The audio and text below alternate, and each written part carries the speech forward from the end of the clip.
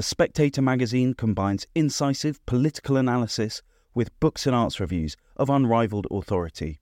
Subscribe today for just £12 and receive a 12-week subscription in print and online, plus a £20 Amazon gift voucher, absolutely free. Go to spectator.co.uk/voucher.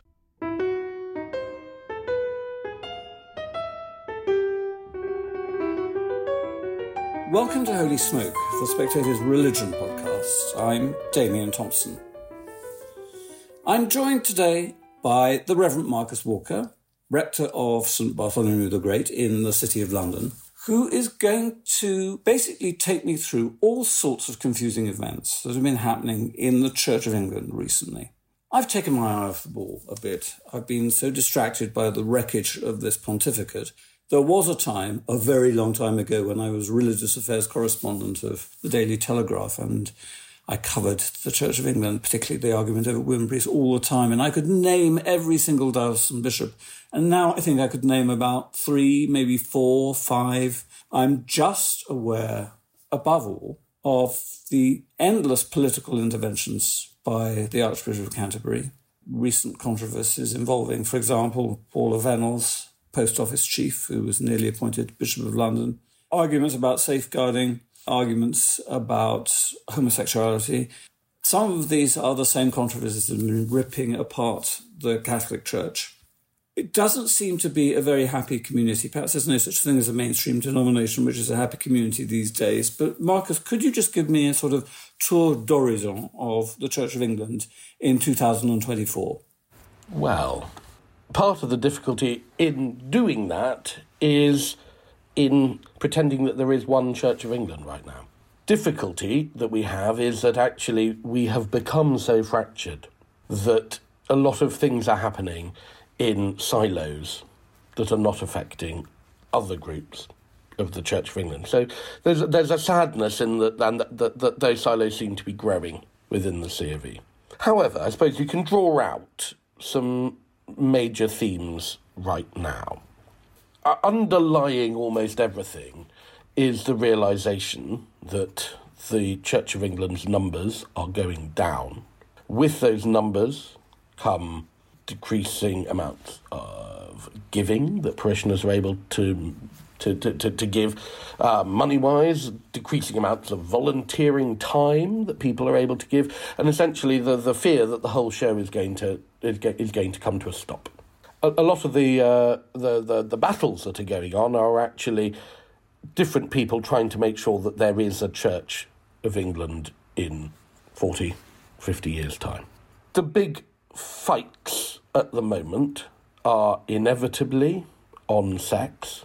General Synod and the House of Bishops have been trying to work out where the Church of England might go with the questions of blessing same-sex unions or marrying same-sex couples. Both of those have been on the table.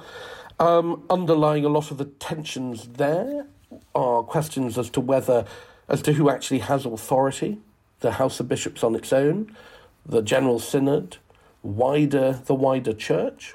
Those tensions are also there in questions of how the Church of England is run and how the Church of England is funded. There's been a massive sort of heist of the Church of England's assets.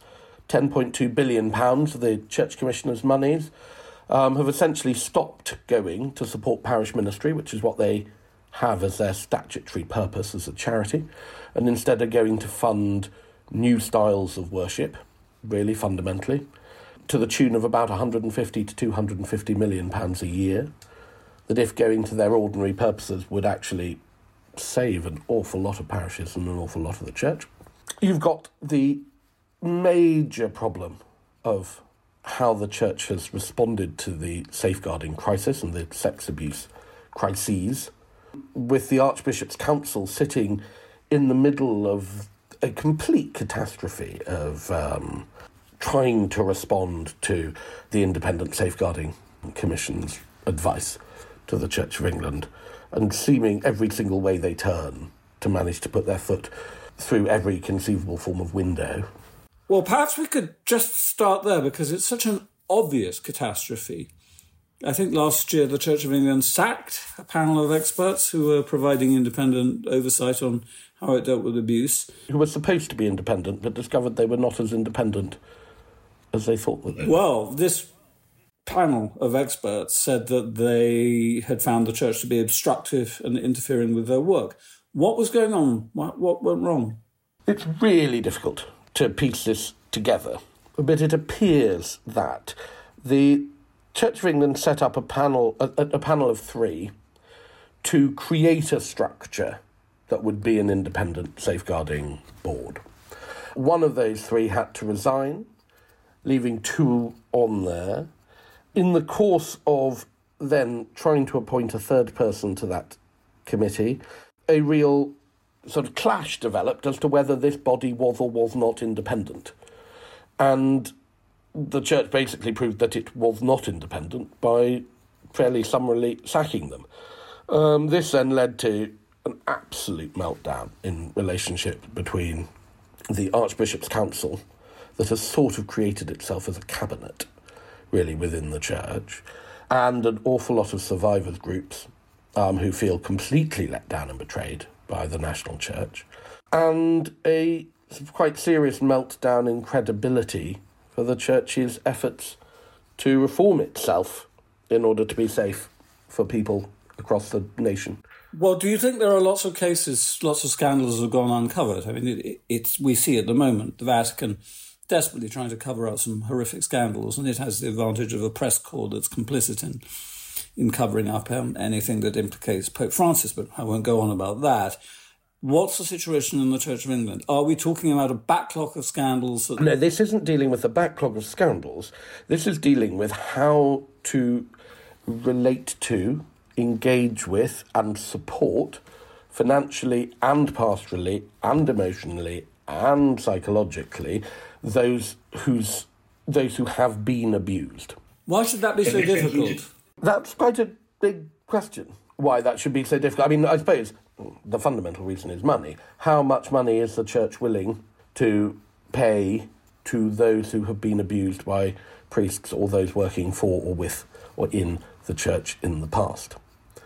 And to what degree should the church's current safeguarding structures respond to those historic and probably ongoing, although obviously by their nature we don't know, where they are, safeguarding abuses and sexual abuses. So is it right to say that, bearing in mind what you said earlier, the Church of England or the Archbishop's Council actually has quite considerable financial resources at its disposal because it takes so much money from the parishes? So why can't it use that?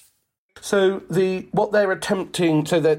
General Synod will be looking at a proposal that's currently being worked through that actually seems quite a good proposal. This is a whole cycle of work that's going on around the side that is going to essentially the money for paying for historic abuses is likely to come from three sources: ecclesiastical insurance, provided parishes were in fact insured at the time that things happened, the church commissioners and the parishes themselves, according to their means.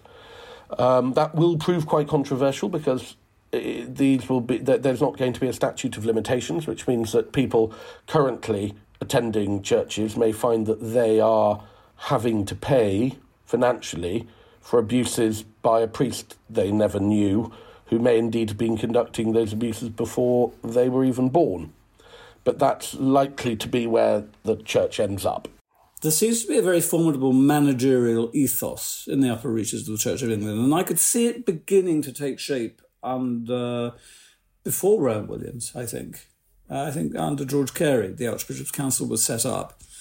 And it seems to me as an outsider that there are real structural problems, that there's an imbalance of power, that there's tremendous centralisation in the Church of England that didn't used to be there in my day, covering it as a religious affairs correspondent. And this has caused all sorts of problems and made it difficult to work through various controversies, or even more difficult to work through various controversies, such as, for example, the whole question of how you address the subject of gay blessings. What is Church of England's current policy? It's really difficult to answer that question. So what's the Church of England's current policy about gay blessings? So what's happened is this. So about 5, 6, 7 years ago, there was a vote in General Synod where the recommendations of the Archbishop's Council or the House of Bishops got voted down, which led to a process of trying to allow all the different sides to engage with each other, a gentle shift in the direction of allowing gay priests to get married and remain priests and allow some form of blessings. It was a relatively minor move, but what happened was that those who were very liberal voted it down, those who were conservative voted it down. So they managed to to collapse the whole thing, which led to an achingly painful process called living in love and faith, which was designed in order to try and get everybody in the same room talking so that we all recognised that the others were Christian and meant well and all the rest. But of course the entire way that it was done was doing things like sticking post-it notes on whiteboards with, single words on them kind of thing. Church of England priests can get married, same-sex people. No, they can get civilly partnered. If they get married, that was an immediate dismissible offence. Are some of them married? Only if they're operating outside of the diocesan structures. So what looks likely to happen now? So what's happened then, at the end of the living in love and faith process, a series of proposals were made to General Synod, including a wholehearted apology for the way the Church had treated LGBTQIA, etc. people, a proposal that there should be standalone services of blessing for gay marriages, but not that the Church itself would marry people, and that issues in human sexuality, which is a document under which priests are expected both to live and to say that they will, will abide by it, will be reformed in order to allow gay priests to get married. There's also an added little amusing subplot, which is that issues in human sexuality is sufficiently old enough that it declares that bisexuals are by their nature promiscuous, and as they could find either side attractive, it recommends conversion therapy in order that they could be pointed in the direction of being straight. So you've got the ridiculous thing right now where bishops are standing up in the House of Lords demanding to know why the government have not introduced a ban on conversion therapy, whilst they make all priests sign up to a document that demands conversion therapy for bisexuals. So they said they would do these things, and these things passed through General Synod. They then went away, and of course General Synod is a tricameral legislative body. It's got the House of Laity, it's got the House of Clergy, it's got the House of Bishops, and each house has to pass a proposal for it to pass. The House of Bishops has started meeting separately and secretly. It immediately moves into committee, which is the vehicle for doing this, so that nobody knows what happens, nobody knows which way anybody voted, nobody knows who says anything. So they've been meeting secretly, and this has been a serious problem during COVID, and it's been a serious problem with quite a lot of things, and now it's become a serious problem because the House of Bishops, having voted for the proposals in Synod, went away, went forward with the things that had been passed, sent them out to the wider College of Bishops, which isn't the legislative body, it's just all the bishops in the Church of England that agreed to the changes to discipline and to the introduction of the services for blessing. And then there was a meeting just before, I think, the last General Synod, when Justin Welby apparently stood up, pulled the rug from under the feet of the people that he'd set up to lead on this, and announced, no, we can't do this. I've had private legal opinion that says this wouldn't be legal. We have to go through a totally different process. If there are going to be standalone services, they have to go through every single deanery in the country, and then they have to be passed by 2/3 majority in the House of Clergy, the House of Laity, and the House of Bishops, which of course means it will never happen. And we need to introduce strict alternative structures, differentiation for traditionalist clergy, and until that happens, we're not going to allow there to be changes to issues in human sexuality. So let me just ask, where is the major fault line here? Because on social media, I get the impression that the opposition to these pro-gay measures is being led unsurprisingly, by evangelicals. And Welby comes from the evangelical constituency. In fact, he was once a member of Holy Trinity Brompton, which I think is involved in opposition to this measure. Is that right? I mean, Anglo-Catholics don't seem to, or traditional Anglo-Catholics don't seem to be a very powerful force in the Church of England these days. Is it the evangelicals? It's mostly the evangelicals. The traditionalist Anglo-Catholics will sign most of the same documents as the evangelicals, and they'll put out joint statements. And Bishop Martin Warner, the Bishop of Chichester, spoke against introducing gay blessings in the debate in General Synod. But the main thrust of the opposition comes from the evangelical wing, and Holy Trinity Brompton, which had stayed absolutely stum on this for years, came out a few months ago in favour of firm differentiation. So really setting up a sort of complete wall between those who are in favour and those who are against same-sex blessings, which seems to have been the thing that pushed Justin Welby into overturning the previous, getting the House of Bishops to change its position. One can't help being reminded of the current chaos in the Catholic Church over fiduciae supplicans, and, nobody really knows whether the Catholic Church permits gay blessings or not, or if so, what sort of blessing it is, and they seem to have invented a new sort of blessing, and it could hardly be a greater mess. But it doesn't surprise me that the same third rail is electrocuting people in both churches.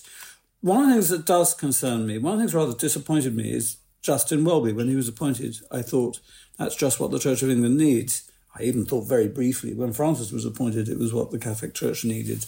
I couldn't have been more wrong in the case of Francis, and I seem to have been wrong in the case of Welby, who strikes me as a bit of a control freak. I want to mention just very briefly, he supported Paula Vennells, the disgraced post office chief, in her application to be Bishop of London. And given the way he parachuted Dame Sarah Mullally, who I know is your bishop, and I'm not asking you to criticise her, but he did more or less parachute her into London. There seems to be a lot of control freakery going on there. And at a time when the Archbishop of Canterbury spends so much time commenting on secular political issues. I mean, he's spoken, in the last 18 months, he's spoken 9 times on Rwanda, illegal migration and asylum law, even got involved in secular legislation, and annoying an awful lot of people in the process, simply because that's not his main job. Yes, I mean, I like Justin Welby on a personal level. He's always been perfectly, very friendly and personally affable. He, I think, to a certain extent, is a politician manqué. He comes from an intensely political family. I mean, his mother worked for Churchill. I think the man who brought him up, whose name he bears, but whom we know wasn't his father, was in the political world, and his actual father was in the political world. He's come from a deeply political world, and I think he seeped in that. I think that plays itself out both in his involvement in national politics, which I'm not going to condemn completely, even though I don't agree with all of his politics, because I think the unique charism of the Church of England is that it is tied in to the nation-state and the political world, hence having 26 bishops in the House of Lords. The fundamental problem is they all say the same thing, and that they have total commonality of mind, and that the national, the Church of England in the country, all of the polling suggests, is kind of Brexity Cameroon. Whereas the Church of England in Parliament, the Church of England in its episcopacy is almost entirely soft to hard left. Indeed. It seems to me that the leadership of the Church of England, and I think this is true of the leadership of the Catholic Church to an extent in this country, represents a certain bureaucratic class. And I think it's no coincidence that, Welby didn't start out as a clergyman. Admittedly, he came from the city rather than from the public sector, but you get people from the public sector like Sarah Mullally, like Paula Vennells. Thank goodness she didn't get much further. But nonetheless, there seems to be a sort of merging, not just of the ethos of the bureaucratic secular class in the Church of England, but actually of the personnel as well. I think there's an institutional cringe. There's a failure to appreciate, even to take seriously, the treasures that the Church actually has in and of itself, the treasures of theology, the treasures of doctrine and liturgy, and the things that build up a priestly and a Christian life, and instead to value the mindset and ethos of other institutions. So, of course, Paula Vennells, in fact, whom I heard the other day, liked to be called Vennells, which I thought summed her up rather well. Paula Vennells. It's like Hyacinth Bouquet, isn't it? Yes. But she rather sums this up. Oh, look, here's a person who's been senior in something real. She's been senior in the post office. Of course we've got to have her. Much better than some boring, snoring theologian who can talk about God. We've got somebody who knows how to manage. And I think there's that sort of cringing, kowtowing to other disciplines. When I think, in the church, in the episcopacy, there are, 2 bishops who have actually taught at a tertiary level now? Can I suggest that there's a parallel between what's happening in the Catholic Church and the Anglican Church, and actually a surprisingly close parallel, which is that the machinery of government has been seized by left-leaning bureaucrats to a really alarming extent in Rome, but obviously in the Church of England as well. There is opposition to it coming in the form of a revival, a modest revival, but quite a conspicuous one, and involving young people who are interested in traditional worship. We know that it's the case in the Catholic Church that young people overwhelmingly are attracted to the Latin Mass, again, something unthinkable before. And in the Church of England, people are attracted to the worship you offer at St Bartholomew's.